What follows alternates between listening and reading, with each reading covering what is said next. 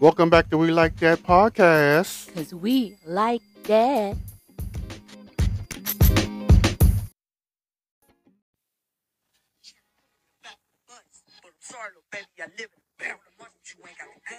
Boy, cotton ain't up for discussion. So we marching. Give me up. Don't be trying to play like I just sat in the seat. Pull up my history, know that I ain't. Had them rednecks on my neck trying to kill me. KKK trying to grill me. Having to park Detroit. Had to start a new start. Rosa Parks got over the baddest, the baddest. But I'm sorry, little baby, I come up for broke. These politicians is the maddest. Cause Shelley Chisholm is the blackest. Let's get it. How we move. The year was 1972. Had to show him something new. Then I ran for presidency too. Do it, do it. I'm popping messes. I ain't stopping niggas. If you in my way with it, I'm dropping niggas. Keep a blicky on me in my pocket, nigga. If you change your mind, then I'ma pop pits. Big tummy freak 300 slaves. Popping in messes and put them in graves. Knocking kids out with the mids that I made. Giving out fades and slicing with blades. Get sick, so you need you a healer. Well, I'm sorry, little baby. I was born in Maryland. Stumbled up on the killer. I'm the Freddy Cougar slave dealer. I'm Javon. And I am Calvin. That was eerie. Happy Black History Month, Calvin. Happy Black History Month. That was Kendria Bland. She is on TikTok. She's on Instagram. She is hilarious. She does a lot of skits around Black history already, and she came out with this cipher featuring Harriet Tubman, Shirley Chisholm, and Rosa Parks. And she plays all the characters. She's phenomenal. Highly recommend. Check out her stuff. Just look for her name. Kendria Bland. Bland. She'll pop right up. And that was what happened today in Black history. What did you think of it? I think it's all right. I actually understood what she was saying this time. So she was kind of dope. I think Harriet Tubman needs to have a talk with Jesus because she's just killing a lot of folks. She had to in order to get this freedom. Bless her heart. But also, what did you think of the track? I don't know who laid down the music for her. Sounds like every little trap beat I've ever heard. So have you heard Megan and Nikki's ciphers at all? Or just from what I've told you? From what you told me. Okay. Well, so Megan Thee Stallion and Nicki Minaj are having a feud right now, a rap beef, if you will. People are saying it's really just one-sided. And it's led to Nicki acting out very interestingly. Megan put out a song called Hiss, and in it it's a cipher about how her haters can continue to hate on her because clearly that's their job, basically. And she mentions Megan's Law in it. She don't name any names, but she mentions Megan's Law, and if you're not familiar with Megan's Law, that's a California law about pedophiles. Nicki is married to a convicted child predator. Sure. Okay. He refused to put his name on the list that signals that he is a child predator. Madness. Her brother also is allegedly one. She also has some scenarios that kind of attach her as one. It's a whole thing. Nicki then came out with her version. Everybody's calling it right foot, left foot, red foot, blue foot. But people are like, what happened here? This feels unfinished. Feels like it was a thought that came out. Because it was a thought. You said you didn't listen to it. I heard some of it. Okay. So this then led to Nicki unleashing her fans out to everybody. It's not the first time she's weaponized her fans to go and dox people and otherwise just terrorize these people that are talking bad about her, which they did. They were trying to dox a lot of social media influencers. Some of them are facing legal charges now because of those actions. Sounds like they have a lot of times on their hands to do nothing with their lives. But it's also Nicki unraveling in real time on social media. She's just going on and on and on, and people are like, is everything okay? So that's happening. Another artist jumped in the mix on TikTok. She also put out her stuff. I'm interested to see how far that's going to go. It was okay. It was fine. But Kendria Bland stuff, fantastic. All that to say, because I kind of jumped into that happened.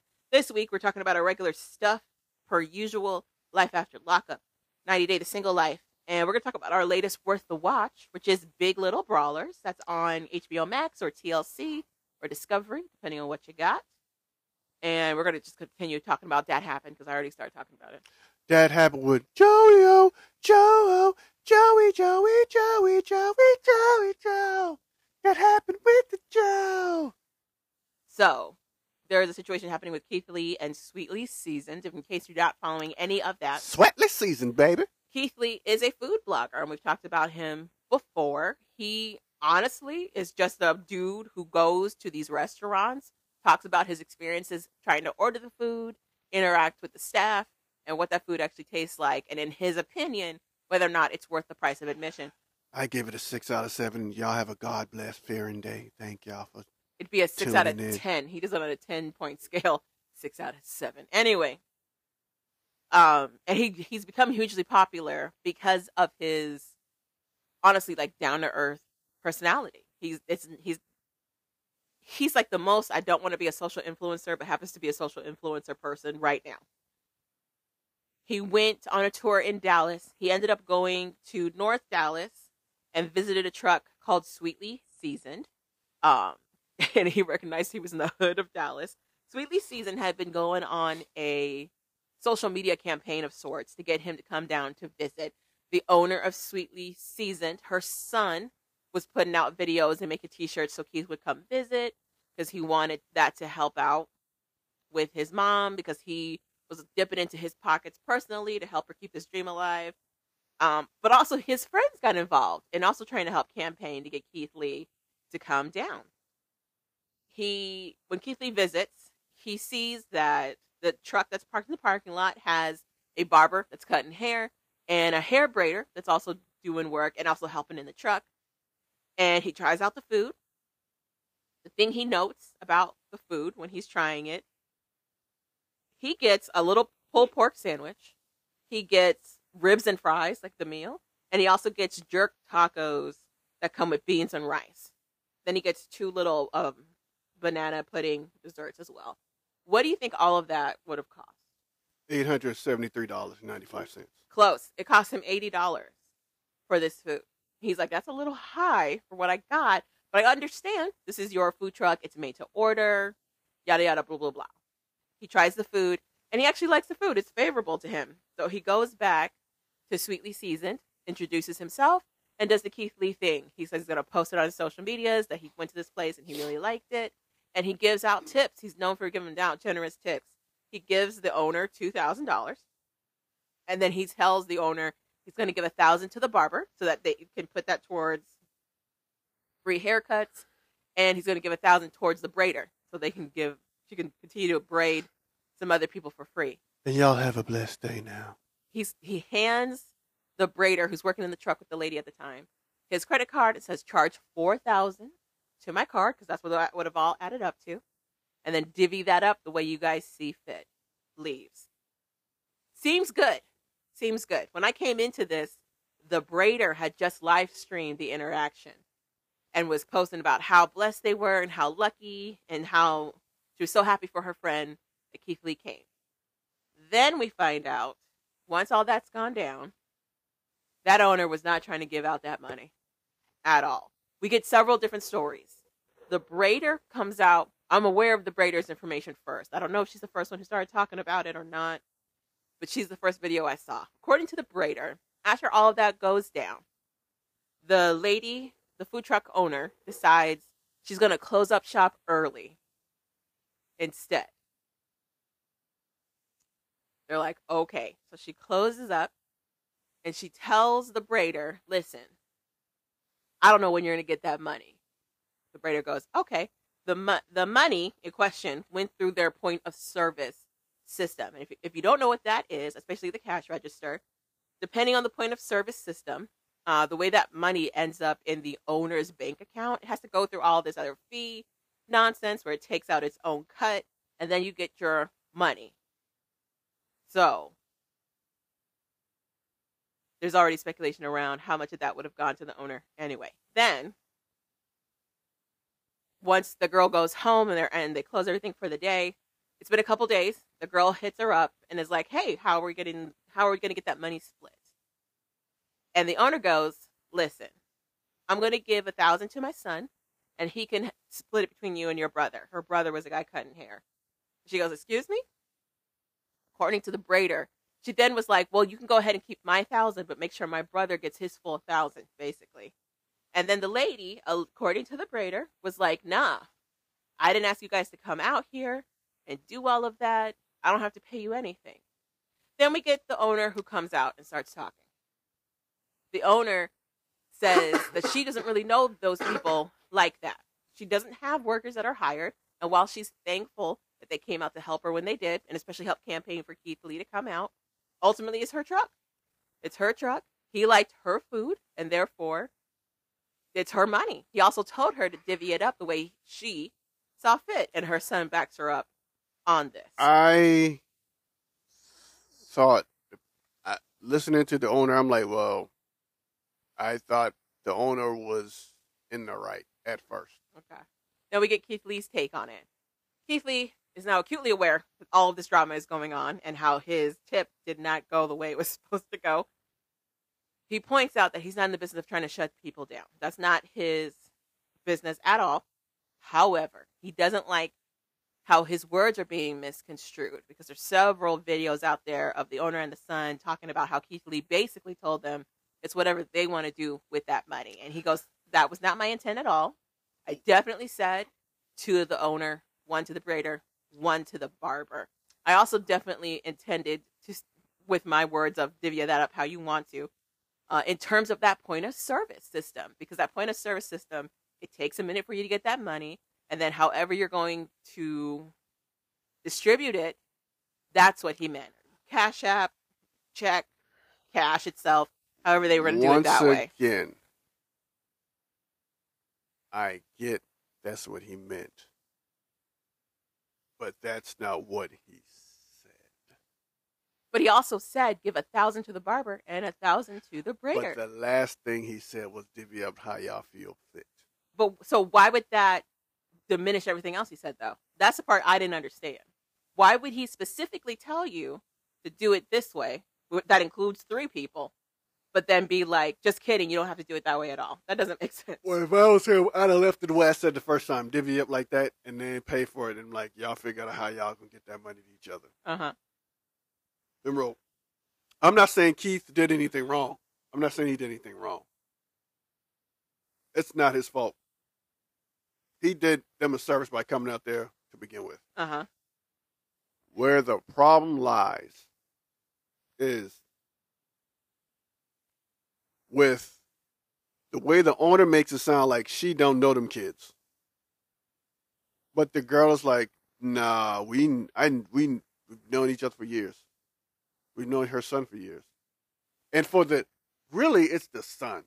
For the son to be like, whatever. Now you know who you messing with. Now you know who you dealing with. So ultimately, who do you think is in the right?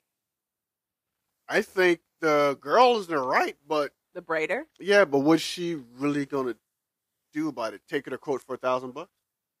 That's the only thing she can do. She could. That's the only thing she can do. Mm-hmm. It's just you can go to court for $1,000 and end up paying way more than 1,000. Here's my take on the situation. It's public as heck. It is public as heck, this whole situation. And again, I don't know who put the story out first or not. I think it was the girl, because I feel like everything else was response to her, the braider.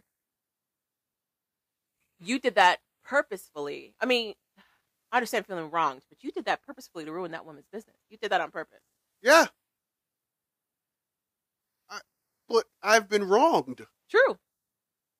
You wronged me. True. You can't get mad at how I retaliate. Of course you can.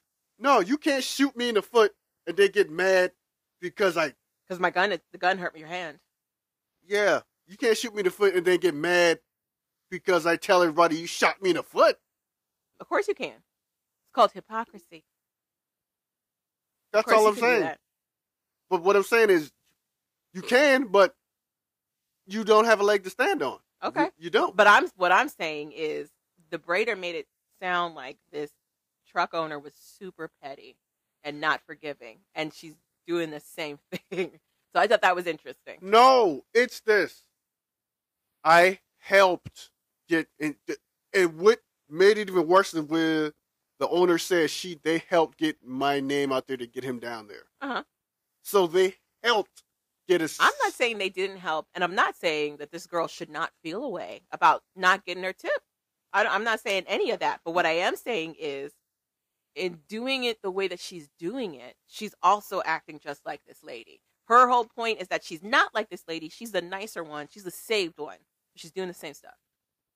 Everybody ain't saved, even though they say they saved. I'm just saying. That's number one. But number two. Aside from that, I also couldn't help but point out why that food was overpriced. I kept thinking about why that food would be $80. It'd be like if we went to your... He got like 3 or 4 plates of food, Javon. No. So the burger is by itself. There's nothing else with that burger. He got a pulled pork sandwich by itself. And then he got... That's about $15. Why would that be $15? Pulled pork sandwiches are expensive. Don't know why. They just are. It'd be like going to McDonald's and you racked up an $80 bill off of 3 things. Look at my face. I don't know what to tell you. I agree with Keith Lee. $80 is a little steep for what he got. And he shows you the food. It's not like he got a huge amount of food. I understand. But those, like going to trucks, it's what they're pricing their stuff as. So that's my other thing. So it's already a little hefty for the food. There's no menu on that truck that shows the pricing. So there's that means to me. There you go. To me, that says that there's no set price. Exactly. It's whatever I want to say it is at the time. There you go. So that's another reason I wouldn't have bought anything. Okay, good for you. So those two things together tell me that this lady and money, her relationship with money is already interesting. No, it just shows she's shady. I don't even know if it's necessarily shady or if she just needs that money. Because her son talks about how he has to dip in his own pockets to help her keep this dream afloat. I can't help but think she does need money to cover her business. I don't think her business is turning a profit. Sounds like to me. And now it definitely won't. No, sounds like to me, people went there, found that the shit was overpriced, that there's no... Some people might have bought food just to try it. Some people might have went there and be like, hey, where's the menu? She's like, I'm like, there's no prices. She's like, there is no price. Just tell me what you want and let you know what the price is. People are like, nah, I'm not doing that. A lot of people probably said, no, I'm not doing that. The other thing that sticks out for me is the fact that they found her in North Dallas, which apparently is a hood. It's a low-income area. This lady's trying to do a business on this food truck. She's in a low-income neighborhood in that parking lot. She's not doing a lot of marketing for herself at all. She doesn't have any workers that she pays. The people that are helping her in the truck are all volunteers. No one cares. But she doesn't care about where she's at, that the food's overpriced.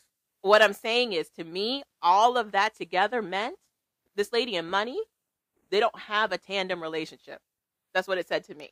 To me, it says this lady might be in need of a lot of funds, which is why she wasn't willing to release those funds. And rather than admit that, she made it sound like these people are beggars and they just want to come after my blessing. Sure. All right, I'm done. I don't.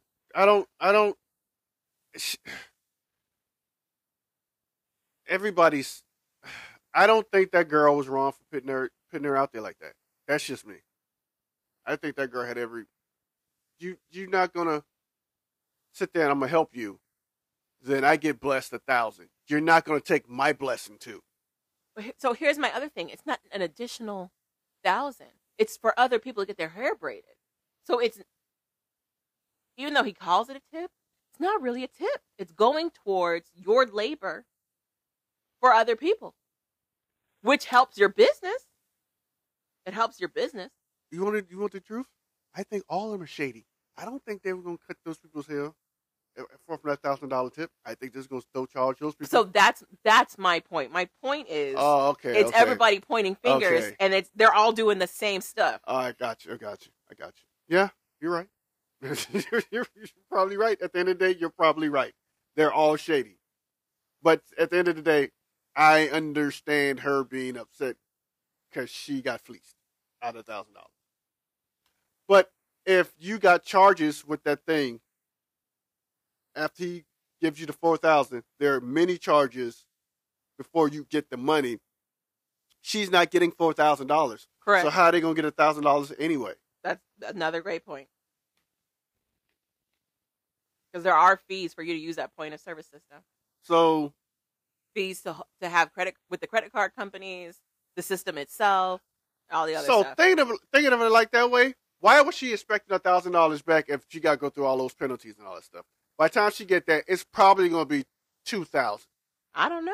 I don't know how expensive these penalties are. Maybe $3,500. Let's just say it's $3,500. She's going to take 2. There's $1,500 left. I don't know. But yeah, but that was going on, basically. My point was like, yes, that girl got wrong. She didn't get her money that she was supposed to get, but I also feel like everybody's doing the same thing. Have you heard about Shannon Sharp and Taylor Swift? No, I never saw it. I couldn't find it. I never saw it. Shannon was having a conversation with Ocho Cinco for his podcast with him. Skip. They were talking about the incredible year Kansas City Chiefs have had, to include way more people being aware of this team because Taylor Swift is dating Travis Kelce. True. Okay. According to Shannon Sharp, Taylor Swift is more profitable for the NFL than Beyonce. True. Okay. Why do you think this? She's white. Okay. Now, in all honesty, you know what? I take that back. She's not. Okay. Because rednecks hate her. They love her. No. Rich Republicans don't like her. Yeah, because but rednecks love her. Majority of them are the ones who's paying those tickets and watching those games. So, I don't know. I'm going to say I don't know. Okay. Because the backlash she's getting now, I don't know. But prior to this backlash or whatever, this whole Republican backlash thing, I'd have said yes. Now, I don't know. It's not her and her. Taylor Swift is worth $1 billion. Beyonce's only worth $800 million. In terms of commercial, whatever monetary success. To me, the reason I think Shannon was kind of correct in his point about Taylor Swift being the bigger get for the NFL is because her audience base is younger than Beyonce. Beyonce's core audience, don't get me wrong, she still has young fans, but her core audience is us, millennials. But she's a blue-eyed, blonde, white woman. She also is white. She definitely is. She is the American girl next door. She is. So, she's more palatable, allegedly, for way more people than Beyonce. Yes. Especially with Beyonce's quote-unquote new stance of really standing in her blackness. I don't think it's new, but for a lot of her fans, they felt like she took a turn, if you will, a little before the pandemic and became super black, according to them. Happy to be. But I did find it interesting that Shannon Sharp was like, no, Beyonce wouldn't have been able to do the same numbers. He doesn't explain his reasoning at all, other than just because. But you absolutely can take race into account for this. With NFL, yes. Basketball, no. It's going to be Beyonce. That's interesting. All day, every day. Why you say that? Basketball has more of a black audience. Than football? Yes. Have you been to a Commanders game out here? Most of those fans are black. We're in a black city. That's what I'm saying. That's why. Okay. And 2, they suck. So? Only black people only like sucky teams? They're the only ones that are probably going to pay to go to see these motherfuckers play. I was going to say the Dallas Cowboys, but you probably say the same thing. Dallas Cowboys? It depends.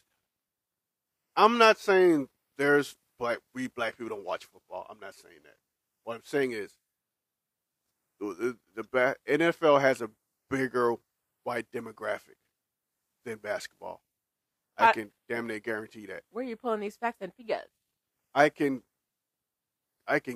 pretty much almost guarantee that. Uh-huh.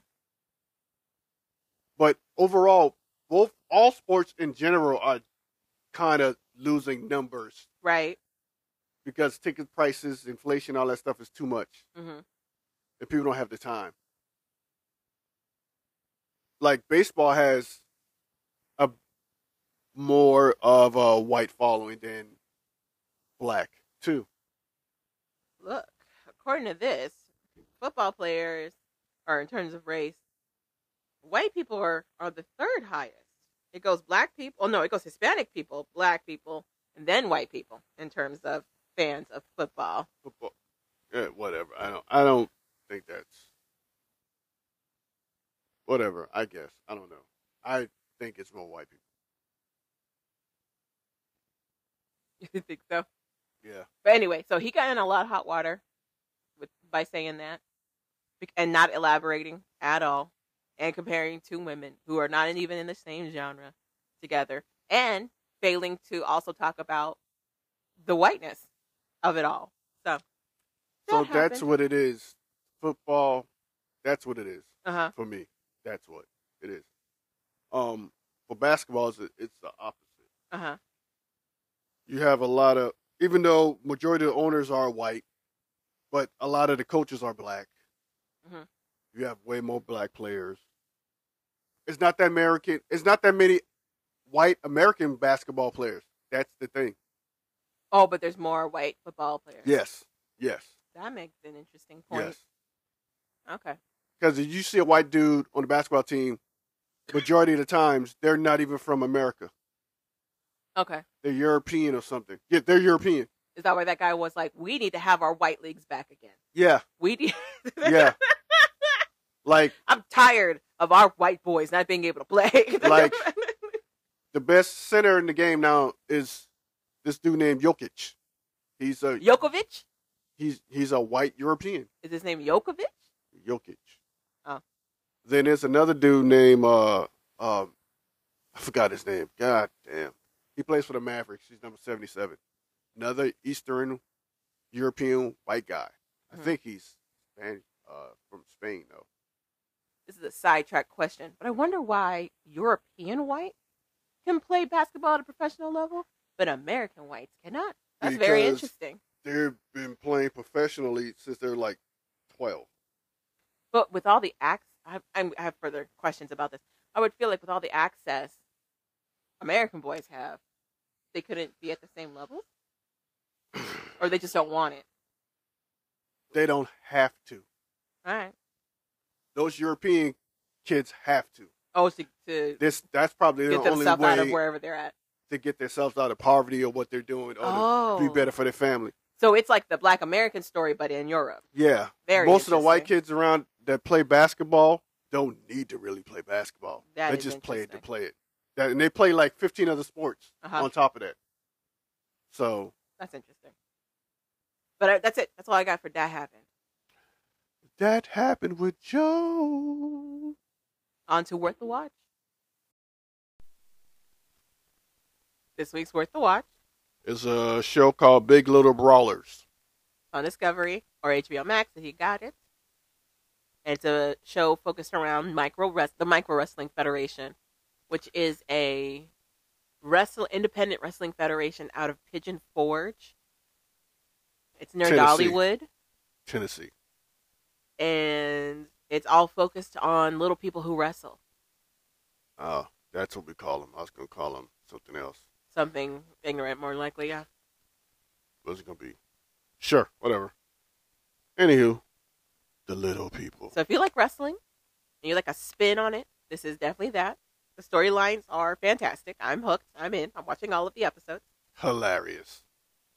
It really centers around a small group of them. There's a character named Psycho. He has a child with somebody named Pinky, who's also a wrestler. And they're trying to be professional wrestlers and raise their child. We've got Ivar the Micro, who's mostly a host. Mr. Glass. Due to he has a genetic condition where his bones are very brittle. It's very easy to break. So it limits on how much he can actually do, but he wants to get in the ring and wrestle.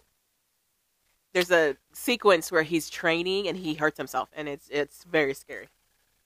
To see some of these dudes who are married to regular sized women, it's hilarious.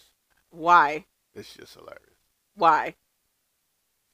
Now, I will say, with Ivar, the way we get introduced to Ivar, his wife is carrying him like a baby.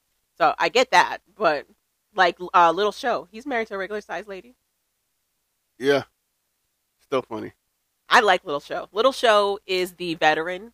Well, it's the Little Show. That's not his theme song at all. But he's a veteran. He's been doing it the longest. First of all, Homeboy, he's skilled. He's really skilled in what he needs to do. Also, there's a whole thing in there where he's helping out the guy who plays Psycho. He's helping him get modifications so Psycho can drive his car. And he just gets a bunch of PVC pipe and makes that stuff work. Those kind of modifications, if you were to get it professionally done, would cost you thousands. And he did it with some PVC pipe. It was amazing. Take some PVC pipe, put it together, and next thing you know, we're in a business. Flim flam bam, you're good to go. But Little Show has a rival in the form of Hot Rod. Hot Rod.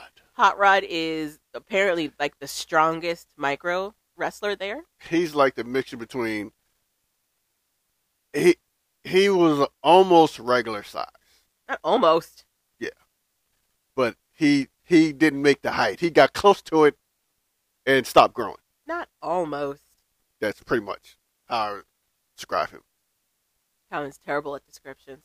Point on. The show is phenomenal. The guy who's running this, at first I was like, is this guy running this just for money? It's got to be just for money. There's no way. This whole gimmick. But he like genuinely cares for these people. Like he genuinely cares about the people that are coming in to do the show. But it's also still a business. So he's got them divvied up into two teams. You got the hometown team, which doesn't travel. They only do shows when the circuit is in town. And then you've got the ones that travel with him to help, make a bigger brand for the Micro Federation. Mm-hmm. You got a favorite wrestler? Micro Jackson. We haven't seen Michael Jackson actually wrestle. There's the latest episode that we watched, which is as of today, the 4th. He's also an exotic dancer. He's doing this dance. There's a comedian that's also associated with the micro wrestling. She does her little stand-up bit, and it goes well. She is a Mrs. Potato Head. No, it That's goes literally well. how tall she is. No, it goes well. And then, as a thank you, this guy named Michael Jackson starts stripping and starts dancing for him. Michael Jackson, if I could describe him, an adult-sized head. None of this is funny. This was a terrible idea to have him watch this show. He has. This is insanely disrespectful. His hands is bigger than mine. I say that. He has huge hands. He wears like a size maybe 10. None of this matters. So the point is, you've got like a bunch of wrestlers that are still trying to do flips and tricks that we see on like WWE, but they have far more limitations. There's a scary episode where Hot Rod is supposed to catch his opponent as his opponent dives off the ropes outside of the ring, and he hits the ground hard. You see his head bounce off that pavement, and he freaks out. He says he can't feel his legs. He starts yelling out for the host. It's real scary. Basically, he was unconscious. But awake. He was conscious. Stunned, yes. He had a concussion. He was concussed. So he and was they there. They don't have a medical team on staff. He was there, but he wasn't there.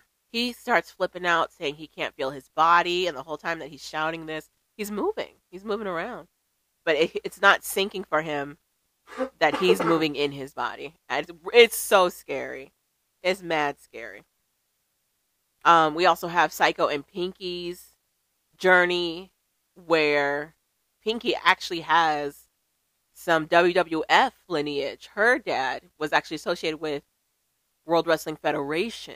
He's a little person who wrestled for the WWF like in the early 80s? It looks like it's the 80s, yeah. Late 70s? No, it was around the time that she was born, so it would have been the 80s. Like, yeah, early 80s? Yeah. Her mom was actually a wrestler, too. Yeah, her mom was an independent wrestler as well. It's interesting, but she doesn't have a good relationship with her father at all. Which leads to Trust separation and trust anxiety issues. Which unfortunately falls on Psycho, who's her partner in Psycho. While he tries his best to like be there for her, he's not good at words. Psycho, like she said, doesn't choose his words very good. Even though he's well intentioned, he chooses bad words. Then when he realizes it, I don't think he realizes that I think he realizes it, but I think he also feels like it's the truth, and so he's not gonna take it back. It's not that he doesn't choose good. It doesn't come out right. In his head, it sounds right. It's not soft, and it's not like it. He's not when he's talking to her. He doesn't like degrade her or anything, but it's just so blunt. It's just the way it comes out. In his head, it sounds better, but when it comes out of his mouth, I'm like, that's not what you really want to say there. So they have a kid together, and their kid is regular size, and it's very interesting because their daughter's like 2 or 3, and she's the same height as her parents. So, yeah. So apparently, Psycho does all the cooking, right? Psycho does all the caretaking, yeah. Yeah. Psycho does a lot of the caretaking at home, but he also wants to elevate his wrestling career. Which means more money as well. Yep. But he also means touring. And it also means being away from his family for a little bit. Which she can't handle. Pinky does not like it. And they give you the explanation of like how her history with abandonment issues and everything. But it puts her in a depression like really quickly. And it's Psycho trying to like be like, listen, nothing's going to happen. I'm doing this for the family. It's just work. So we'll see. I think he means it. I didn't get any indication that he was like, as soon as they're gonna get on these roads, it's open for business. I would say this. Some people can't handle if their fame changes. Who knows if he can handle it or not? We don't know. Or if he gets more attention. Yeah, we don't know. You can say you can handle it, but then when you get it, it's a different story. Especially if you're not used to it. Do you think there's women at these venues that Yes. are throwing themselves at the micro wrestlers? Yes. Okay. Yeah. These dudes ended up with regular sized women. I'm pretty sure there's women on the road in those rinky dink towns they go to who probably might be messed up a fetish or a bucket list they want to check off. Wow. Who's to say they don't? I can't just like find these guys attractive. It's got to be a fetish or a bucket list. No, some of them look really, really funny. Oh my gosh. Anyway, so that could be happening. We also see them discover a new talent in Andrew. They're going to call him Andrew the Giant. Just spin on Andre the Giant. He's like He's an over 400-pound small person. Small person, which is insane to me. But he has more height than the rest of them. Yeah. He's like 3'5", maybe 3'6". No, I think he's at least 4 foot. Okay. I think he's at least 4 foot. Okay. Because he's much taller than most of them. But he's got to get in shape. So we get to see a little bit of his journey of like trying to lose weight, doing training, and taking falls for the first time. What I like about the show is that it also explains how wrestling in general, what they do in terms of training to minimize injuries, how to take a fall, how to jump off the ropes, how to choreograph everything so that it's still entertaining for the audience, but also safe for the people who are in the ring. Because that's a longer fall for them, too. And they got to be accurate because their bodies might not take as much punishment as a regular person's size body. And most regular-sized person's bodies don't take a whole lot of punishment either. Exactly. So it's probably double for them. True. Well, yes. On top of like whatever health issues they have going on. Very true. And it's harder for them to pull off certain moves. Like they're trying to teach Psycho how to do somersaults. They called it like a 425 or something? Yeah, 4. It was more than a full. So like more than 365. 490. a 490 or something like they that. want him to do like a full circle and a half to Yeah. land where he needed to land. But he couldn't. A full moon somersault. But he couldn't do it. His head it basically weighs down the rest of his body. So even at his best try to like tuck and roll, it's going to be one full rotation. It won't be a rotation and a half. Yeah, because you got to get elevation. You got to jump up and forward. But even when he was doing that, there's limitations to how he can bend his body. The trainer they have mentions that there's not a lot of them that can fold into a ball. They don't have that much to fold. They don't have much dexterity. Yeah. So their middle part is shorter, so it's harder for them to get that momentum to get 2 flips instead of 1. I think he did a pretty good job. And 2. I did, except he kept landing on his head. And 2, doing that, you miscalculate 1 time. Yeah. It's you're done. Yeah. They showed it was some show where they show worst falls or something. It's like the top 20 worst falls or whatever. This wrestler dude was doing somersaults. Mm-hmm. He did one, overshot, and like landed on his head. Yeah. But since he turned his back and flipped, he actually landed the way his head can like bend a little bit. Uh-huh. So he didn't like break his neck or kill himself. But he's scared. I've landed on my head before playing football. I jumped up. I scared the living shit out of me. Mm-hmm. I was like, yeah, I'm done. I wonder how much they get paid, though, to do this. That's my other question. Like, we found out Hot Rod has a girlfriend and a baby that he's trying to take care of. Also is very, very demanding. She is. Which one? The girl? His daughter? His girlfriend. Oh. She is. What made you think she was demanding? She's, I need you to do this. We don't see you enough. We need you to come back. You're like, I'm trying to work so we can have money, so we can do this, do that. He's like, well, you need to figure out something. You need to call more. Do this, do that. He's like, I'm trying. What that told me was that was not the first time they've had that conversation. But because when he makes a call to them, his daughter is like, I miss you. Where are you? When you coming home? But when you wrestle, if you're one of the top wrestlers, if you're one of the top wrestlers, you're going to be in the road the most because you sell the most tickets. You help sell tickets. So, and you make the experience better for the viewer. But I don't know how much of that is communicated to her. It's been my experience, boys are bad with words. So I don't know what she's been told or what expectations were set and then broken between the two of them. I'm going to give him a benefit of it. I think he tried his best to tell her. I think he got caught doing something he wasn't supposed to be doing. That's what I think. That too? Could it be that too? Because her tone and the way she came across in the little like clips a we get. Tone? But it looks like exhausted tone. Like, we've been through this more than once. You call it actually hurts more than helps type of a thing. Because I got to deal with all the aftermath because you're on the road. I think it's more about you said you be off the road this time, but you're still on the road. That's what I'm saying. Yeah, you're right. Yeah. That's what I got from that. Because never in there did she say it's wrestling or us. Like, she never actually says that. But I think she's getting to that point. I think so, too. I think so as well. And then she's dealing with the injuries if he gets hurt. And then then let's say he finally comes off the road. He's recuperating. Or he got this going on. His body hurts. So they got to do this. So, and then in her mind, you're not making WWE money. Either. Right. It ain't worth it. Right. What, how much of the bills am I footing? Who's paying for the cell phone you're talking to me on right now? Kind of deal. Who's paying to put your body back together when you does break? Yeah.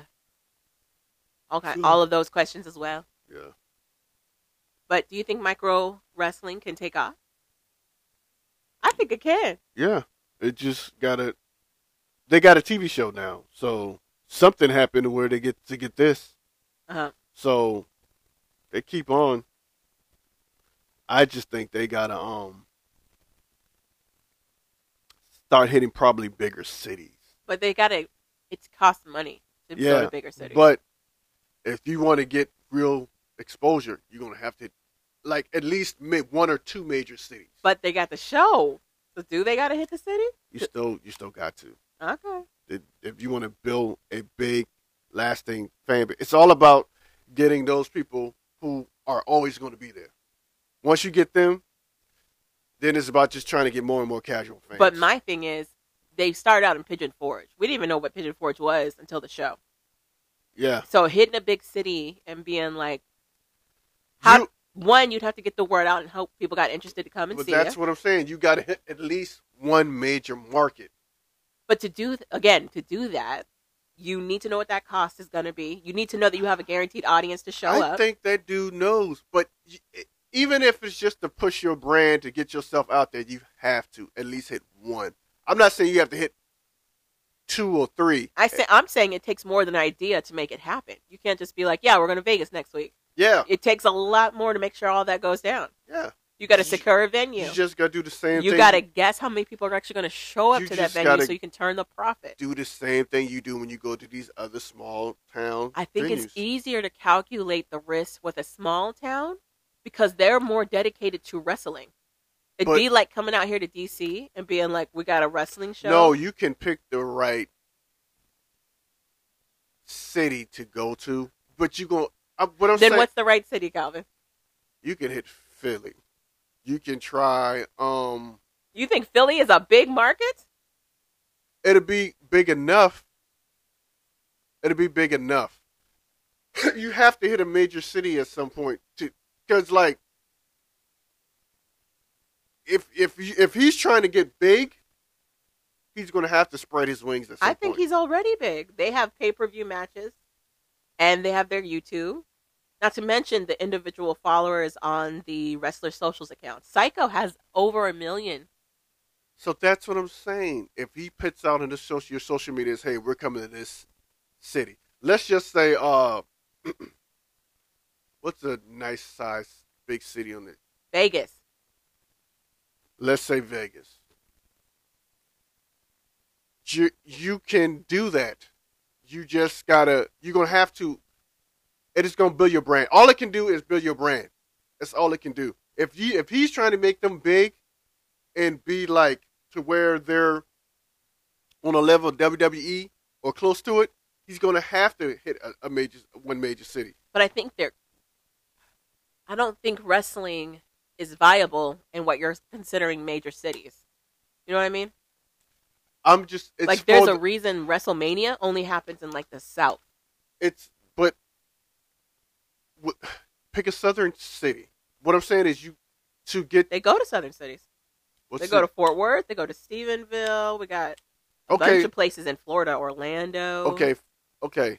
That's what I'm saying. Like cities like that. I'm thinking they're hitting like Chitlin Circuit places. Pensacola. You just assume that? Yeah. Like where they at now? With Pigeon Tennessee? I'm thinking they're hitting cities like that. Towns like that. Like that'd be cities. I'm thinking they're hitting towns. Uh-huh.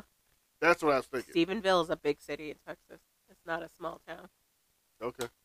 You're crazy. But my point was, it looks like they're doing what they need to do. But again, they also have to turn a profit. You can say we're going to this big city, but you still got to book that venue. You got to make sure whatever seats you pull for at that venue, you can fill. And also, you want to get casual fans to come out and see you too. You're going to have to get to markets where, you know what I'm saying, you get more casual fans. That's all I'm saying. But that's the other thing. People aren't going out like that anymore either. Everything's expensive. Yeah, you can make your, sure, whatever. Charlotte County Fairgrounds. I'm trying to see if they ever go to the East Coast. This is all the South. Alabama. But yeah, like when I was looking at WrestleMania stuff, a lot of it's in Texas and Florida. They hit major cities like Raw, like their network shows. They hit like Philly. They hit the big cities. I want to know why you think Philly's such a big city. It's just the first one that popped in mind. Hilarious. They hit Pittsburgh. They hit Atlantic City. They hit New York or whatever. They hit different Cleveland, all that stuff. They hit different cities. Mm-hmm. So Miami, all that stuff. Yeah, they're going to like Alabama, Missouri, Texas, Florida. A lot of Missouri, Mississippi, Ohio. See what I'm saying? Like, even if they do try to do a spot in like Cleveland or Toledo or something like that. Uh-huh. West Virginia. You know, I think that'll be good for them and their brand. North Carolina. And they hit Charlotte. Delaware. That'll be a good look for their brand. Yeah, they're going to Charlotte. Okay. I'm trying to see if they're coming to Maryland. That's what I care about. Oh, they're going to Perryville. Don't even know where that is. Past Baltimore. Probably a small place. Oh, this. Oh, no. I got excited because it said Brandywine, but it's in Wilmington, Delaware. Just kidding. Got excited. But I would love to see a live show. I'm not going to lie. But yeah, that's Big Brawlers. Big Little Brawlers. Big Little Brawlers. What do you think the rest of the season's going to show us? They're on tour, you think? Yeah, they're going to show us them being on tour, how they act and live on tour. Uh-huh. There's going to be a bunch of fights. Wait, like wrestling matches or in-house fights? Wrestling matches, in-house fights, Oh, okay. spats, Uh-huh. dudes getting injured, Or do you think we're going to get a focus on party life. on any of the other black Yes, wrestlers? that's when I think they're going to start going with them. I think at home, it's easy to hit the family stuff, the people that got the families, because that's probably most interesting. Mhm. That's why they follow Pinky and Psycho so much, because they're the most interesting couple. Because it's two little people together, living with a daughter, trying to make it work. Right. Because you notice they only focus on the three with couples. They Ivan dude and his wife. Ivar. The other guy, what's his name? I can't remember his name. What other guy? The redneck guy. Little Show. Little Show. And his wife and his 5 kids that she has. And don't they have like a kid together? I thought they did because they show all those kids. I don't know. Their family dynamic. And then Uh-huh. they showed Psycho and Pinky's family dynamic. But they focused on Psycho and Pinky. I mean, they Because gave us a they little had background on Little Show. But I think that's they it. had the most conflict. I think it they're made the better for family that's TV. actually there. Little Show's family doesn't live where he's at. Yeah, that and their dynamic was more TV, Uh-huh. easy to build a TV storyline behind around Who's they? Pinky And Psycho? Psycho. I just think Um, it's funny that his name is Psycho, but he's the most level-headed in their relationship. Yeah, and so I think on the road you're going to see more Michael Jackson, the rest of the guys. What did you think of the wrestling? Same as regular wrestling, just with shorter people. I was impressed. I'm not gonna lie, I was impressed. They They're do- jumping off the ropes. Yeah, they do a lot of They're high cheering up flying the- moves and all that the stuff. crowd. Slams.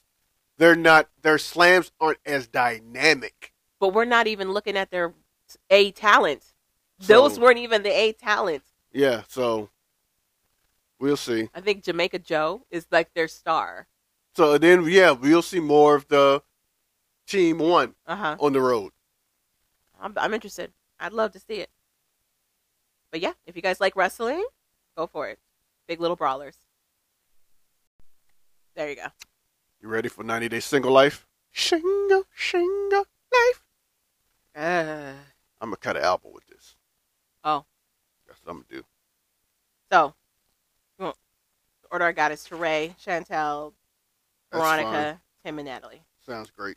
Okay, so Teray, it's excruciating to watch Teray. He decides to go on a trip to NOLA, New Orleans, with his brothers. It's very awkward. They're trying to give him tips on like how to talk up somebody.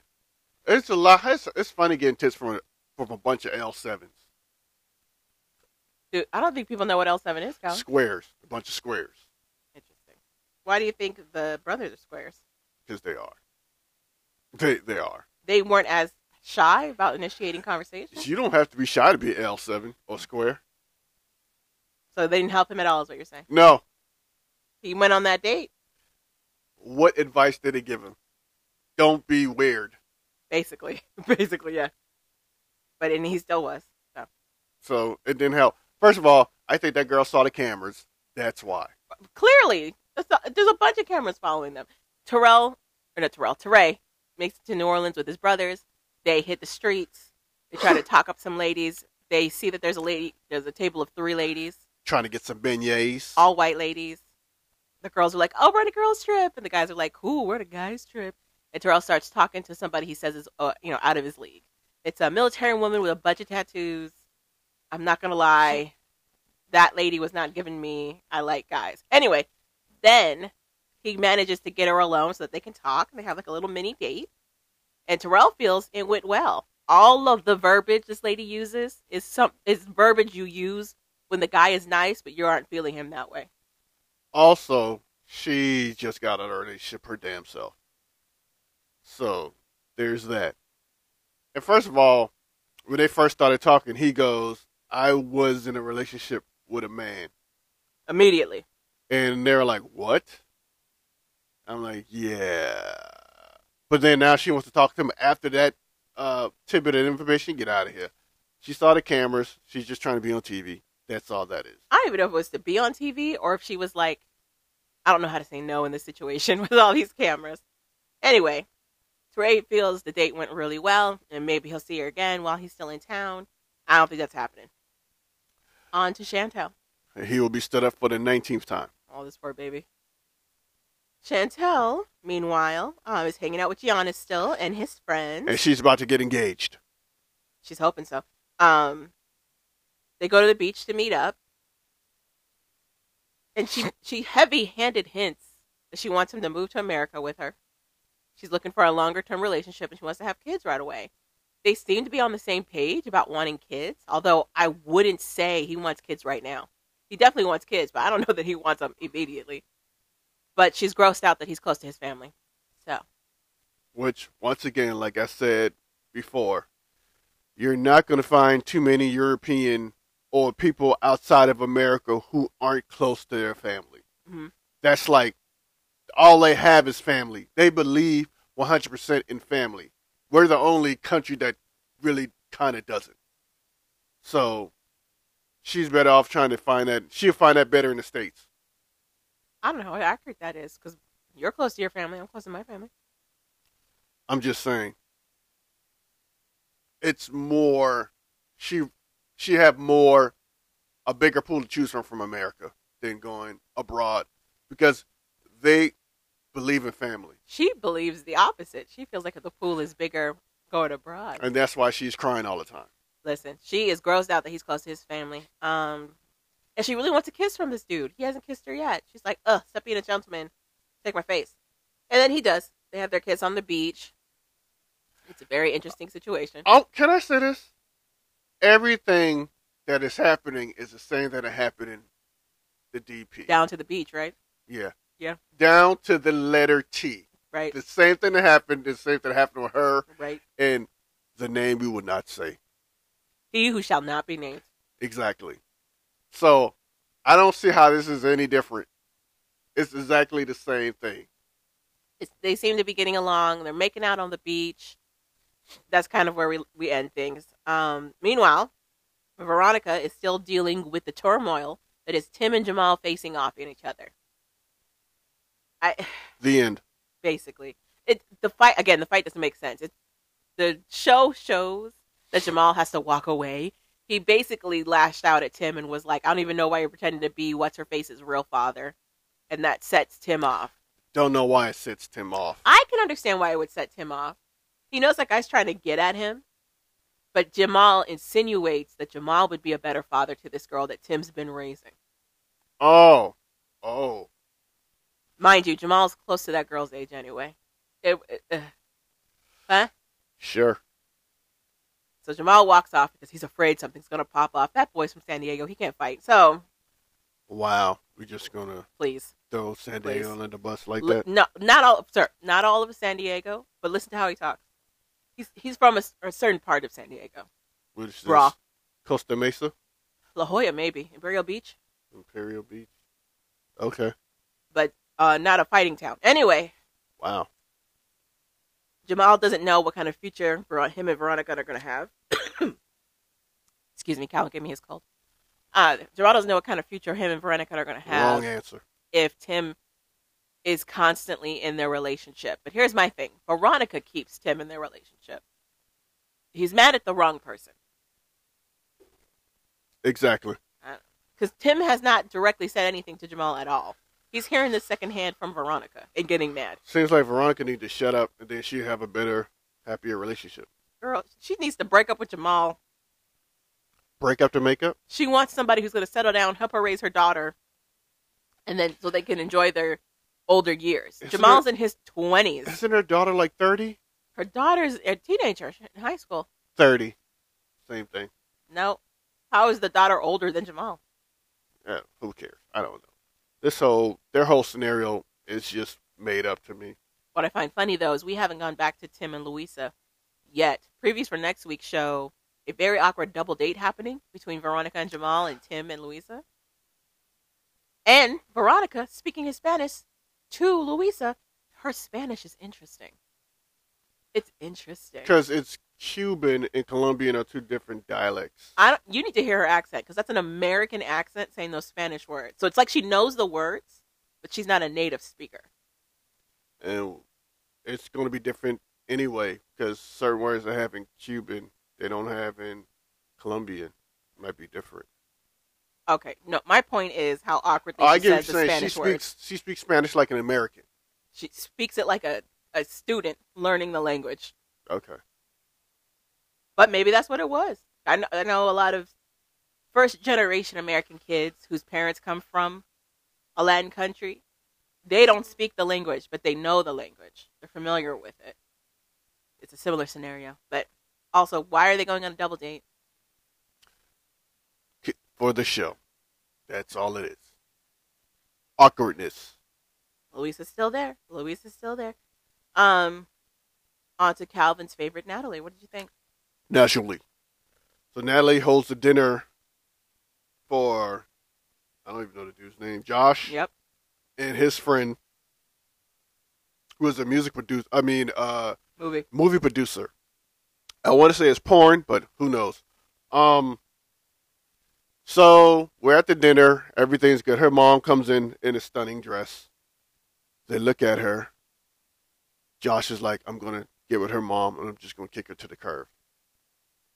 Then they sit down. Natalie realizes he's a movie producer, and she goes into a Russian version of Shakespeare. And that's the end. It's very interesting. First of all, they pulled out fantastic table settings for this dinner party. That table looked nice. The table was the bomb. And they cooked everything. It looked amazing. It looked professionally set. It looked amazing. Maybe that's what she needs to do. Cater. Needs to get into catering. Be what? People Maybe. Who put together gatherings and stuff. Mm-hmm. Maybe she needs to do that. But to see her going to Russian version of Shakespeare, knowing nobody speaks it, speaks her language, like she's auditioning for a movie, and somehow this dude's like, if I have anything open, I'll give you something. No, he told her he's working on a horror film, and he's going to arrange an audition for her.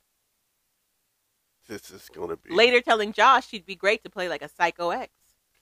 Psycho Bones. That's going to be the name of the porn, scary movie porn. Psycho Bones. It's a horror porn. Yeah, it's a horror porn. What did you think of her interview with Josh's cousin? It was horrible.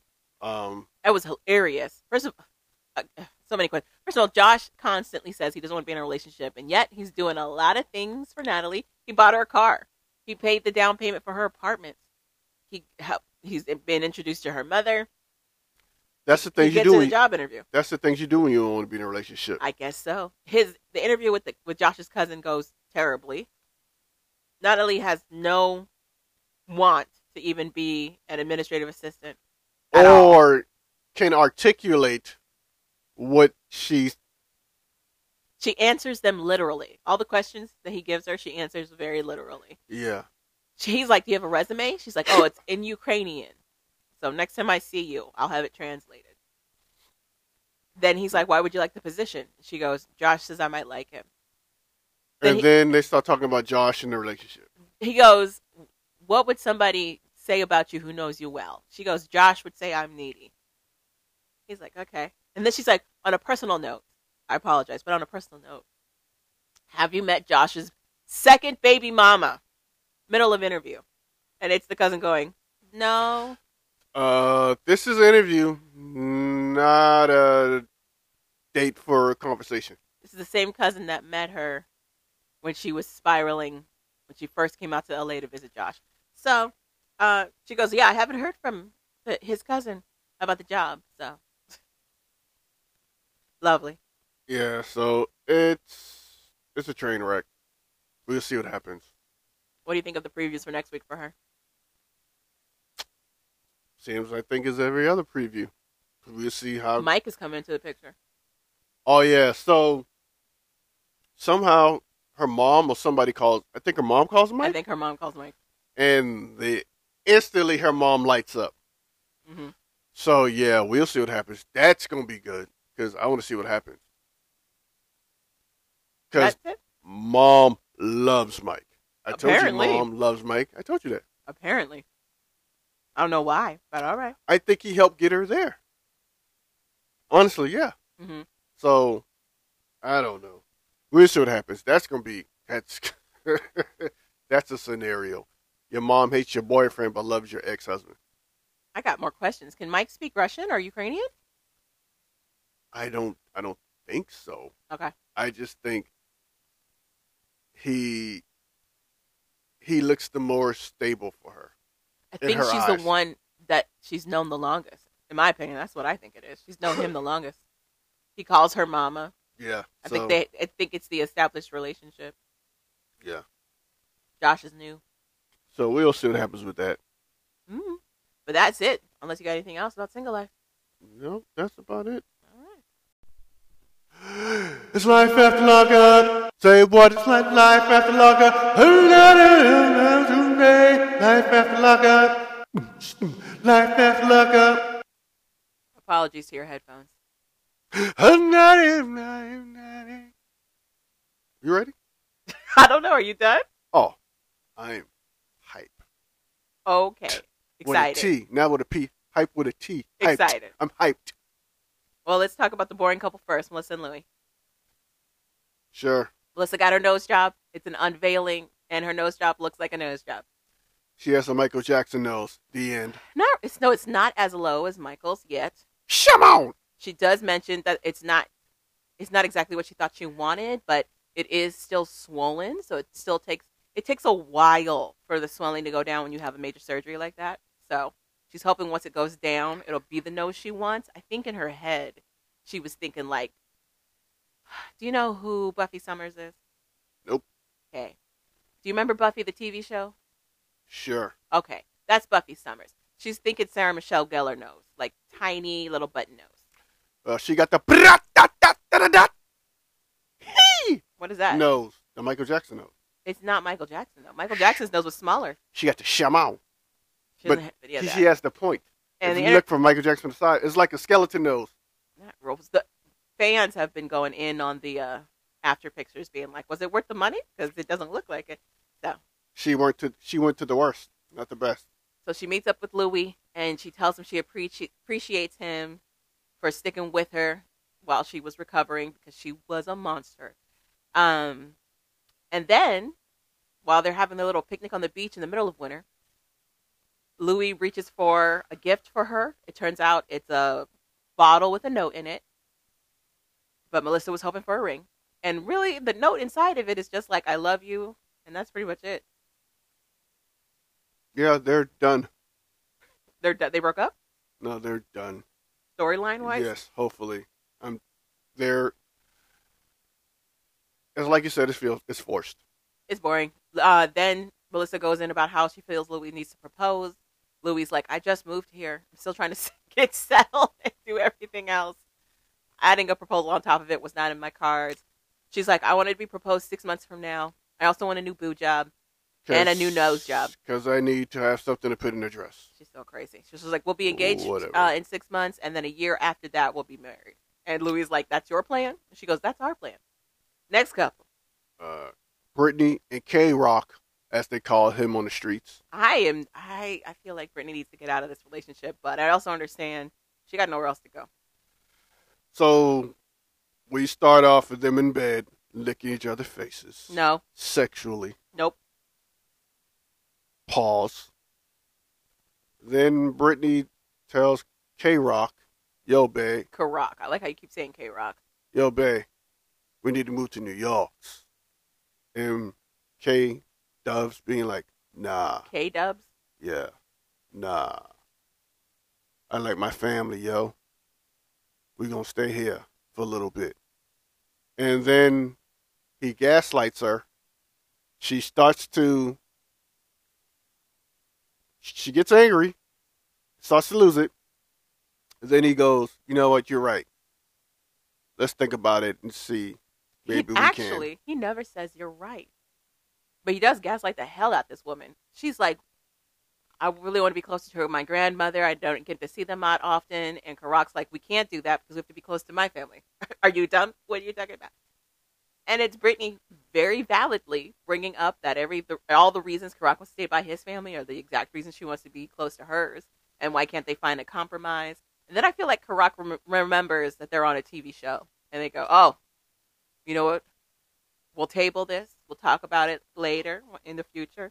They're not going to talk about it again in the future. Karak doesn't want to leave his family. So later, they end up going to get baptized. Take me to the water. Take me to the water. Take me to the water to be baptized. Took y'all to give y'all that slave hymn right quick. That's the same song they sung to me when I went to the water for the first time. So it's a hymn? Yes. Okay. Take me to, yeah. I thought they did wade in the water. No? No. That's to tell you we about to run. Whoa, okay. Anywho, they go to get baptized. Karak wants them to be baptized. Oh, Karak wants to be baptized 3 times. Once for the Father, once for the Son, once for the Holy Spirit, dog. The pastor looks so confused. She dunks Karak. Karak goes, hit me one more time. And she goes, okay. And she does it again. And then Karak's like, one more time. Okay. It does it again. Hey! Don't know why we want a triple situation, but all right. And she whispers in Karak's ear, that's still not going to save you from your sin. That's not what she did at all. So then she does the same thing to Brittany. Brittany doesn't do it the 3 times, thankfully. Because she got her hair permed. Can't get that wet or too wet because it's going to drop. I was going to say it already got wet. But hello. But they both talk about how it felt very cleansing and they felt very close to God after doing so. Take me to the water. That's the end of Brittany and Karak. I want to go to Lindsay and Blaine next because they didn't do much. Lindsay and Blaine are still fighting from the previous episode where Lindsay trauma dumped a bunch of stuff on him because he trauma dumped on her daughter, allegedly. The Emmy-nominated Blaine. The face he makes throughout the entire conversation is priceless. Priceless. Says you quoi? My quaff off to you, Blaine? He kept me in this storyline the whole time. Listen, he was pissed. And honestly, he brings up good points. He's like, we do nothing but fight. She constantly diminishes what I contribute to this relationship. I don't want to get married to somebody like that. And he hops on his 4-wheeler and he gets out of there. He gets out of there. He fits his clothes on the back of a 4-wheeler. We're not lying. He gets on the 4-wheeler while it's still on the trailer. And this is a hitch. This is a trailer hitch that only has 2 wheels. It's not a full trailer. So he starts to back the 4-wheeler off with him on it. And that trailer hits that ground hard. And then he drives away angrily. He slides to the left, slides to the right, and goes down the street. That's it. Moving on to Janome and Red. Janome and Red also not a whole lot. Red comes back from Missouri. And he tells Janome that, when you came to get me and we were in that hotel room and I stormed out, I slept with my bestie, Julie. I hit it first. Janome already had an idea that he was stepping out, but now it's confirmed. They break up. Of course, Red moves on very quickly. He has a new sneaky link back in Missouri. Janome is trying to mail his stuff back to him, and she includes a card where she handwrites how he destroyed their family. I feel like she should have just burned his stuff on the lawn, but whatever. Sexy candy, please pardon my manners. We also get a blip with Michael and Justine. Michael finally told Justine that his moms and his eldest daughter want to move with them to Las Vegas. To Justine's credit, she wants the oldest daughter to come move with them because she realizes the oldest daughter has not had a chance to get to know her father at all. I was shocked by that. Me too. And also points out that the youngest daughter has not had a chance to be a kid because she's been raising Michael's other children, which we were going after Michael for in the other episodes because he doesn't seem to recognize that. So she's like, yeah, I'm excited for your oldest daughter. And then she's a little hesitant with the mother-in-law. But she concedes to it. She's like, it's going to be interesting because, they butt heads a lot. But she says she's going to go ahead and try to move forward with it because his family wants to be close to him. And this is their first time to do so since he's been out. Also, while trying to poison Justine with rat poison, the mom has a come to Jesus moment and goes, you know what? She's been good to my son. My son really loves her. I've never seen him like this. And she's good for him. So I'm going to put the rat poison in the garbage, on top of the garbage, so when Justine checks, she can see that I could have killed her, but I didn't. And we're going to be the best mom and daughter-in-law we can be. It's not rat poison, it's a DNA test. But yes. Okay, so now we're on to your favorite couples. You want to do Taylor and Chance? You want to do Chevelle and Quaylon? Chevelle, Quaylon. You want to do that first? Yes. Okay. So we agree to disagree on this situation with Chevelle and Quaylon. It starts out with Chevelle. You had these in the order you wanted to do them in. Huh? Oh, okay. Yeah, I did have an order. You didn't want to do that order. I thought you were saving Chance and Taylor for last. Nope. Oh, so do you want to go to Chance and We're Taylor? already talking about Chevelle and Quaylon, Calvin. Sorry, we do this every episode. Oh my gosh. At some point. Anyway, Chevelle and Quaylon are meeting up with Sonia. Sonia is Maila's grandmother on her father's side. So this is her father's mom. And they're like, we're just going to have a conversation. In case you forgot, Chevelle's trying to make Quaylon the legal parent for Maila. She wants Maila's father to terminate his parental rights because according to Chevelle, he is not present in Maila's life at all. Sonia has reservations about that. Quaylon leaves it to the ladies to talk. And it is very clear, very quickly, Sonia does not like Chevelle. It's also very clear, very quickly, that Sonia is very worried about her relationship with Maila if Chevelle gets her way and gets her son to terminate his rights. And what we agree to disagree on is just how active Maila's father is in her life. You want to give him your point? You can go first, so I don't want to interrupt you. So give him your point. No, you can go first. Okay. Yeah. So in Sonia's conversation with Chevelle, it comes up that Chevelle feels like her son doesn't do anything with Maila. Sonia points out that they recently spent time with Maila in Kansas City, which tells me that they are not in the same city. And Maila had to come out to visit them. Chevelle points out that her daughter probably spent time with just her grandmother and not with her father, but who knows? And she feels that Quaylon would be a better father for Maila, even though Sonia disagrees, because for her, Quaylon is this guy who got out of prison and is playing house with Chevelle. What came up in our discussion between me and Calvin was just how active Maila's father is. My points were, one, we don't know the whole story regarding the baby daddy. Chevelle has told long stories before. She's not the most trustworthy narrator when it comes to her own stories in this show. It wasn't that long ago that she was painting Quaylon to be this like philanderer, cheating person, and now all of a sudden he's the perfect husband, fiance, father. Very interesting how that works. Also, I don't know how much the son, Maila's father, was allowed to be around Maila, especially around the younger years. I wouldn't be surprised if Chevelle set it up for it to be very difficult for him to be around his daughter early on. Does it excuse him not being there? No, but I could understand being like, is it worth the headache for me to fight for this? The other thing is, I have a huge bias against terminating parental rights when, one, you don't want to, but two, other family wants to still be involved in that child's life. I don't think people realize the ramifications of terminating your parental rights and what that encompasses. It's massive. It's massive. It's more than just not having to pay child support. It's more than somebody else's name being put on a birth certificate.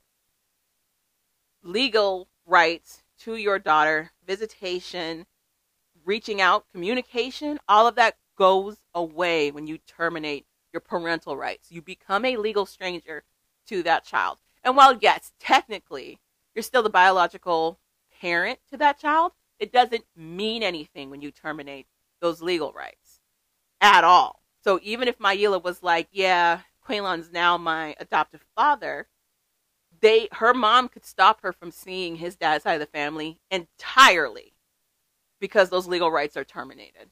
However, Calvin has a different opinion. My whole opinion is based off the mom. That's why I think where the disagreement comes in. The whole time they're saying these things about her son, she's not really fighting the allegations that they're making. I've seen moms who, when you say something about their son that's not true, they're going to let you know that's a lie. Repeatedly let you know a lie. And she looked like she's one of those types. That would be like, hey, nah, you're not going to lie on my son on national TV, on TV, whatever. In front of these cameras, talking about my son ain't doing this, my son ain't doing that. He's doing what he can. She never argued none of those points. She was more concerned about herself to me, which leads me to believe what she's kind of saying might be partially true. That's why I'm like, he should terminate his rights. I'm not saying he should. Once again, I'm not saying he should. What I'm saying is, if he's not doing anything, why not? That means you think he should. I'm sorry, well, he should. But what you're saying, too, I understand, too. Because, like you said, Chevelle is, she holds grudges. So I wouldn't put it past her not allowing that grandma to see her grandchild. So, if I was the grandma, I'd probably tell my son not to do it. Because this will definitely mean I'm not going to see my grandchild. Especially if we got a bond too. So, it's like, damn if you do, damn if you don't. That guy's in a no-win situation. Even if he wants to do the right thing, knowing he's not going to be a good father, at least to give her a chance to build that bond with somebody else, he's not going to be able to do that because he don't want his mom to lose her bond that he has with his child. I'm saying they've been functioning as a family unit since Quaylon decided to be a part of this family the way that he is. They've been doing everything in the same vein. The only difference now is that Chevelle wants to permanently cut off ties to Maila's father's side. That's the only difference now. And I really only feel that that's because she wants this idealized family unit in her head of Quaylon being the real dad. Now, overall, I agree with you. She just wants to do that for that reason alone. I don't think she cares whether the father wants to or not. She just wants him to terminate it. I think she wants to be done with that family. Like you said. I believe that 100%. At the end of the day, your whole scenario, how she feels, I believe you. I 100% agree with you. Mm-hmm. Do I think... What I think she should do is... But again, I don't trust Chevelle to hold up her end of the bargain. That's the problem. So, I think that dude should keep his parental rights. Just for the sake of the mom. Mm-hmm. Of his mom. For his mom. Because I think if that woman convinced him like you're not gonna do anything for that girl anyway, just let her go. But if she tried to tell Chevelle, at least let me be able to see her every once in a while, whatever, I don't think Chevelle's gonna hold up to her end of the bargain to do that. So that's what sucks, is that the grandma who wants to keep that grandchild is the one, ultimately the one that's gonna lose out. Because to me, and then again, it's like you said, I don't really know how much that dude is trying or isn't trying. Mm-hmm. So it's like I don't know. At the end of the day, I don't know. But all I'm saying is, based on what the mom's arguments, sounds like he's not doing much. I say that. Mm-hmm.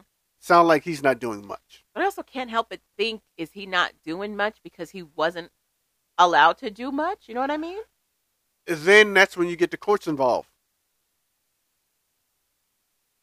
That's when you get the courts involved. But courts highly favor the mom. If you can show, I think times are changing. If you can show that you're really trying to make an effort and she's denying your effort, and you can show that you giving money and doing the stuff you need to, and you got receipts, everything is about documentation, no matter what you do. Mm-hmm. When you become an adult, everything's documentation, which is crazy. So if he got everything documented that he's doing everything he need to do, he'll win in the court. Mm-hmm. I think he'll win. I think that's why she needs to have him agree with terminating his rights. Because if he really wasn't doing anything, she'd be able to terminate those rights without him. Like you said, she still needs his sign off. Because he's doing something. If he was literally not doing anything, I think she needs to sign off because he's paying child support. I think so too. And that's the only reason. I think so too. He's doing something. So she can't make a case that he's completely neglectful. But who's to say he wants to pay that child support, though? Who wants to pay child support? I don't know nobody who's like, I can't wait to give some of this money for child support. I don't know nobody like that. A person who want to take care of their kids and accept the responsibility of the decision that Then they made. wouldn't be on child support. It depends on the person. All right. That still depends on the person. I'm just saying, I don't think we have all the facts regarding the relationship between Chevelle and this baby daddy. Because there also was that part in the previous episode where Quaylon brought up the whole, are we moving forward with trying to get him to terminate rights so that I can adopt Maila? And she dropped the entire thing and was like, what are you talking about? That's crazy.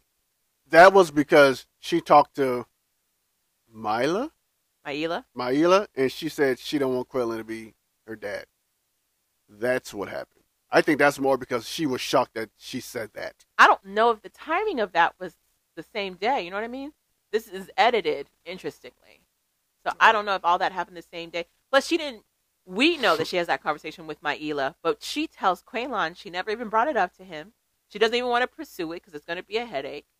And gaslights him about wanting to do it in the first place. And I don't get that being all because Maila said she didn't want Quaylon to be her dad. I agree to disagree. I think that's... Do I think it's a little bit more added? Yeah, but I think that's the main thing. Chevelle strikes me as somebody who's going to do what she wants to do if she can, regardless of how other people feel about it. But if your daughter tells me, I don't want that, and then you go in and do it, and then he talks to her, and she says, I tell my mom I didn't want to do that. Then what? He's going to be like, wait, you don't want this? Then why are we going along and doing this if she doesn't want this? And she's already calling Quaylon dad, according to them. I can completely see Chevelle justifying moving forward with this.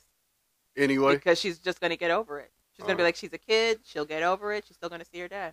All right, cool. We spent too much time on Chevelle and Quaaludes. So anyway. we agreed to disagree, basically. I don't think he should terminate these rights at all. We agree with the overall premise. What's the overall premise? That no matter what happens, Chevelle is trying to end it with that side of the family. Okay. That's the premise. Okay. But, yeah, sure. Moving on. Moving on, indeed, to Calvin's favorite part, Taylor and Chance. Taylor and Chance, or Chance. Chance looks like he's in a he's in a boy band, and he's doing a bad love song. Chance looks like he really loved the early 2000s and never left. That's what it looks like. He was like, 2003 was a great year. And I don't care that it's 2024. It's 2003 to me. I don't know, mannerisms or blackerisms that he be using a lot, it comes off funny. It comes off weird. Because he also, like, enunciates everything. So he'd be like, come on, boy. Like, it's not like boy. It's like, it's overly pronounced. So Chance and Taylor decide to meet up at a park or something? In the middle of the night. In the pitch dark. So Chance... I don't know why either. Now this is the third time that they're like, let's talk about the breakup. This is the third conversation around that. But it gets better and better every time they talk about it, though. So they're meeting up to supposedly get closure around the breakup. So Chance walks up, and I guess he sees Taylor's kind of cold. No, they started talking, and she rubbed her arm, the infamous cold signal, and he was like, you cold? You want my jacket? She goes, okay. So he takes his jacket off, and he holds it out for her to put her arms through. Her back is to him. She puts her arms through. He wraps it around her front, and then locks her in like a chokehold with his arm and tries to kiss her neck. And sniffs her. Like, almost that sniff, like he's a vampire. He wants to bite her neck, but he loves her too much. He's definitely gave Predator. Gave like assault is about to happen. Like, it was a lot. She has to wiggle out of it and be like, no Chance. I just want to lick your skin one more time, baby. Chance is on this whole heavily regretting that they broke up bend. Chance on that shit, okay? He's like, I wanted us to be a He's on that family stuff. who goes and like has Taco Tuesdays and Burger Fridays and sits and watches movies together. Taco Tuesdays! Like, he had this ideal Brady Bunch style family in his head, even though that's not what they did at all as a couple. Some crack dream in his head. I don't know what he had. Heroin, crack, meth. I don't know. He's on a lot of stuff. And beer. But Taylor doesn't even point out that didn't happen in their relationship. She's stuck on him cheating.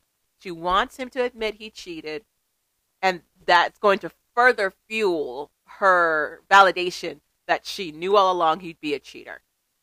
Then Chance brings up, I'm not the only one cheating, bitch. Yeah. He brings up that Taylor was talking to some dude online. Taylor rightfully says that that's not the same thing as sleeping with somebody else. And Chance concedes that he did sleep with a lady at a bar. So, which I think that's a lie. Had to have been a prostitute.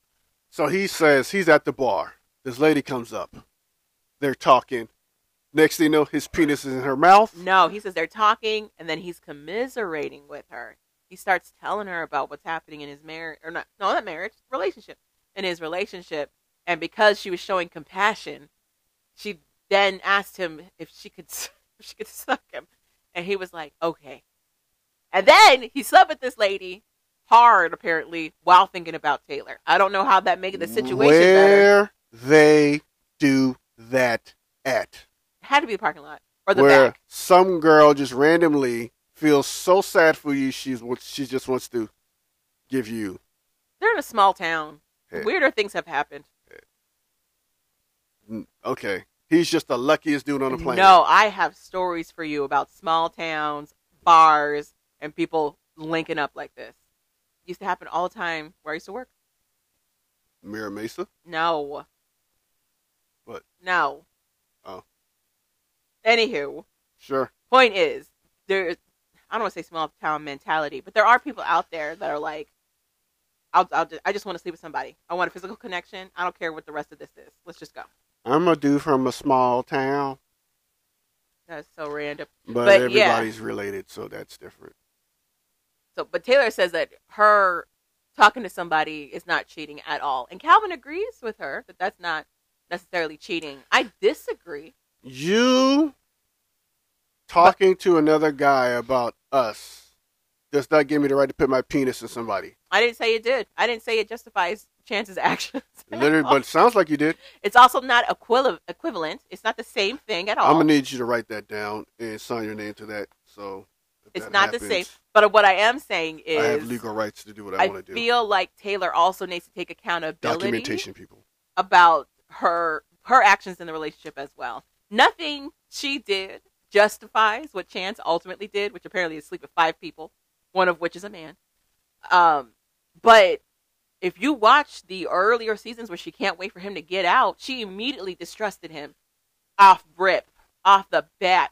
And she figured out how to view his messages, clone his phone, track him. Like, she was doing a lot of things for somebody that was very indicative of somebody with trust issues much early in the relationship before all this stuff popped off. If I'm a grown man and I can't handle that, I should be grown enough to tell you I can't handle that. That's too much for me. I'm out. But also, if you're a grown woman and this is your go-to, I think you also need to address, listen, I have huge trust issues. I have huge trust issues, and I need to work on that for me. Shark Tank it. I'm out. Shark Tank it? What does that mean? I'm out. Doesn't Shark make Tank, any when sense. they bidding on stuff, they'll be like, I have this company. I need $50,000. Okay, I'll give you $10,000. What does that got to do with what we're talking about? He needs to Shark Tank it and said, I'm out. I can't handle that. I'm out. How is that like Shark Tank? Said I'm out. Anywho, she just totally missed it. She doesn't get it, people. What? Anywho, so then Taylor decides to have a conversation with Chance on how many times He cheated. Yes. So we're going to reenact that for you now. Who are you going to be? I'm going to be Chance. Of course you are. Javon All right, ready? will be Taylor. You want me to be Taylor? No, you don't know any of the lines. Ready? Sure. Alrighty. How many people did you sleep with? Probably 5. He had a magical cigarette. I still don't know where he got this cigarette from, also. How many were men? 1, none. Wait, what? Huh? None? 1, none. What? I didn't sleep with any guys. Okay, I went to my buddy's house. All right. Okay. I went to my buddy's house. I went to my buddy's house. Gay. He's Okay. gay. We got drunk. All right. And He came on to me. He came on to me. All right. It's and not like I got off. It's not like I got off or anything. But it did happen. But it did happen. Okay. But, you know. I didn't get you know, penetrated or you know, nothing. He didn't touch my prostate. You know. I mean, but I was don't like, know. and then that was it. That look kind of shoulder. I don't know. For sort of maybe. Kind of. I might have liked it. I don't think I liked it. Maybe not. Maybe so. I don't know. And then it's an aside in a confessional of Chance being like, I don't care about being gay or not. If I was, I'd shout it from the top of the hills. No, you wouldn't, man. Clearly you were uncomfortable. Anyway. Cocaine's a hell of a drug. I'll tell you that much. Anywho. Like, it's Insane. okay. It's okay if you like guys too. That's a thing, man. You could be bisexual. That's a thing. There was no ball slapping my butt. I'll tell you that much. Chance also declares they're now done because he's done having this conversation. You know what with I'm saying? Taylor. If I'm done, son. I'm like, if you're done, then you're done, son. Cut to Makes no sense. him and Taylor in the same confessional and him being like, this is your last chance. That's your This is your last chance for us to be together. And it's still Taylor being like, no. And then he's like, fine. Fine, I'm out. I could have loved you better. That was life after lockup. In its entirety.